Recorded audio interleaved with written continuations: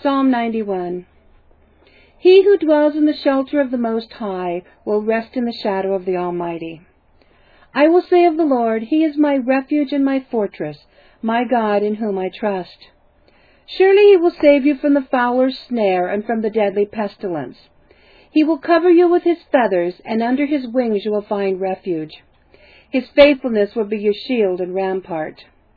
You will not fear the terror of night, nor the arrow that flies by day, nor the pestilence that stalks in the darkness, nor the plague that destroys at midday.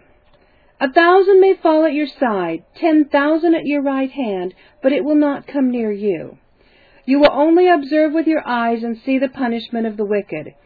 If you make the Most High your dwelling, even the Lord who is my refuge, then no harm will befall you, no disaster will come near your tent. For He will command His angels concerning you to guard you in all your ways. They will lift you up in their hands, so that you will not strike your foot against a stone. You will tread upon the lion and the cobra. You will trample the great lion and the serpent. Because He loves me, says the Lord, I will rescue him. I will protect him, for he acknowledges my name.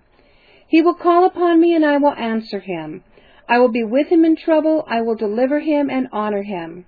With long life I will satisfy him and show him my salvation.